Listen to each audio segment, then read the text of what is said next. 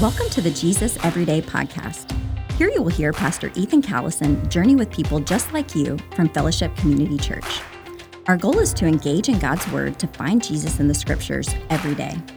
We desire this podcast not to be a substitute for your Bible reading, but rather a complement so that you encounter Jesus and live a changed life. Here's your host, Pastor Ethan Callison. Well, welcome to the Jesus Everyday Podcast. Every word, thought, verse, and chapter of the Scriptures point us to the person of Jesus. My name is Ethan Callison. Thank you for joining us and listening here as we conclude and wrap up our first week with Jake Preston from our Salem campus here on the Jesus Everyday Podcast. So, Jake, thanks, man, for being here. Thanks for the love of the Word, love of the Lord, love of His body that you share, and thank you for your friendship as well, man.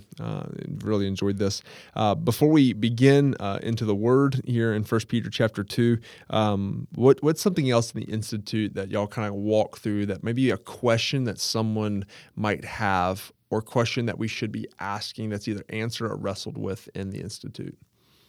Yeah, I think we have a tendency to minimize the importance of the local church sometimes, that especially in our day and age, in our culture. One of the questions a lot of people outside the church are asking is, why do I have to be part of this community called the church? Yeah. Why can't I just follow Jesus by myself, have kind of my own private relationship with Him? Why does it really need to involve anyone else? I don't want to get into all the bad things the church has done in the past. I don't need a community. I just want to be in relationship with Jesus by myself. And so we actually spend a week unpacking the doctrine of the church. That's good. And why the church is essential.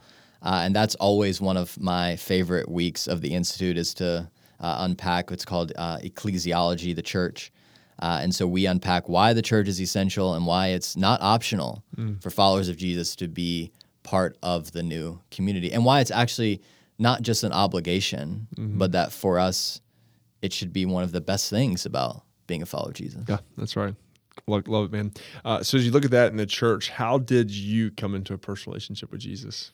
So I gave my allegiance or placed my faith in Jesus when I was, I believe I was 8 years old during Vacation Bible School here at Fellowship, which is really neat that still at the church that I attended as a child where I professed my faith. And so I prayed a prayer when I was a kid at Vacation Bible School, and then I was baptized a little while later.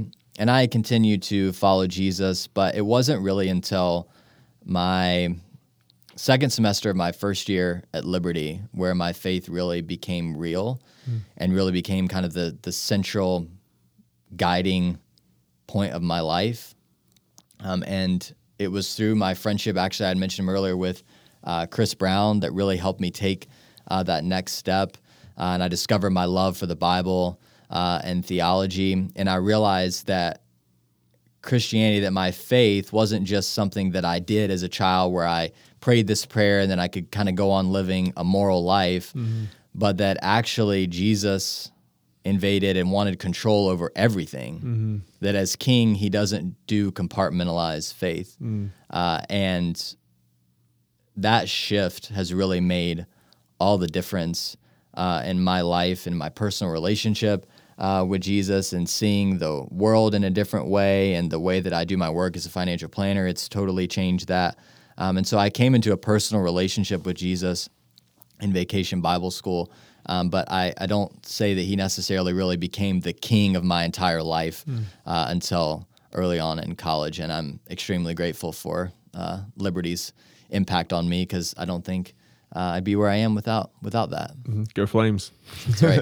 All right, as we open up in 1 Peter chapter 2, and you read it, what was the verse that the Holy Spirit illuminated that you highlighted and wrote down here today? The verse that really stuck out to me, it's really a classic verse, was verse 9, and it says in the ESV, "But you are a chosen race, a royal priesthood, a holy nation, a people for His own possession, that you may proclaim the excellencies of Him who called you out of darkness into His marvelous light." And this is one of my favorite verses in all of 1st and 2nd Peter. What's going on here? Explain what Peter's getting at as he writes this.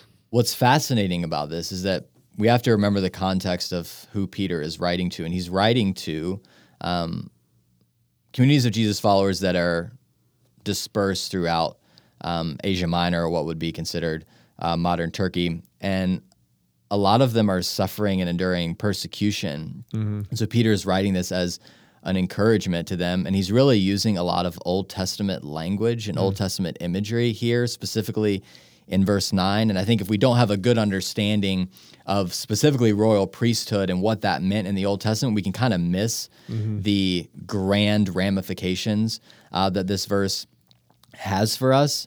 And so what Peter's really saying is that these individual followers of Jesus and then collectively as the community are actually little temples that are spread all over the world that are helping to bring God's presence to the world. And if you look at a priest, a royal priest, their role in the life of the nation of Israel in the Old Testament, they were responsible for both representing the people to God and also representing God to the people. And so what Peter is saying is that now all of Jesus' followers are a royal priesthood. That it's not just reserved for a priest that was in the line of Aaron, the Levitical priesthood, but that because the Holy Spirit has been given to every follower of Jesus, that every follower of Jesus, specifically in this first century context, is part of that royal priesthood, that their role is to reflect God to the rest of the world. And that's quite a responsibility. Yeah, even as the verse kind of wraps up, or in this specific one, it says, that you may proclaim the excellencies of him. This proclamation, it's both in word, you do proclaim with your life, but you proclaim by your mouth as well. I thought that's pretty cool. Into his marvelous light, out of darkness and into light. What do you think are some points of real application for followers of Jesus today? Since we don't have the temple, since we don't have a place of that sort, what are application points? I think part of the application is really one, it's educating ourselves on the story of the Old Testament. One of the previous classes of the Institute is called Christian Story, and it's where we trace the story of the Bible from Genesis all the way to Revelation.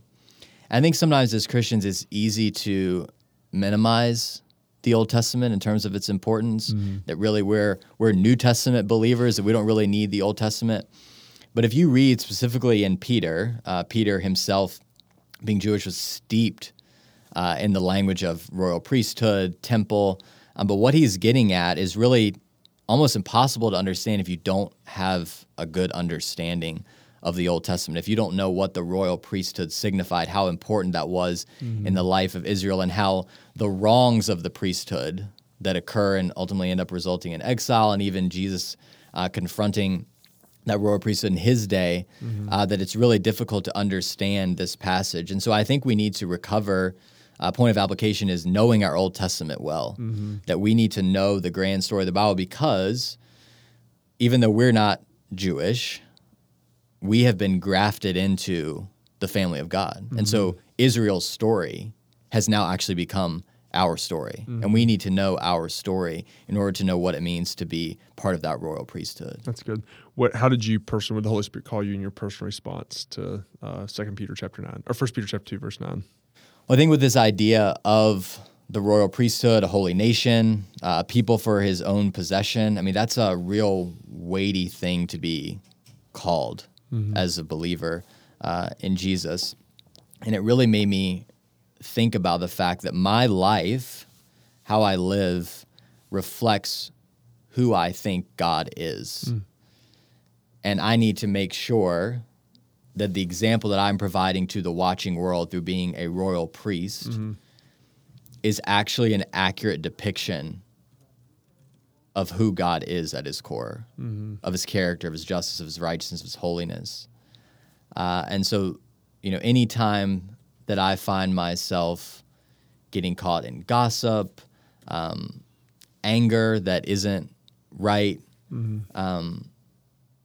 not loving those, especially, not loving those that are closest to me. I mean, if I can't do that, then I'm not reflecting God accurately. And I think it really impressed upon me, the Spirit impressed upon me, the weightiness of being the royal priesthood, that I am a representative of the God of the world to the rest of his creation.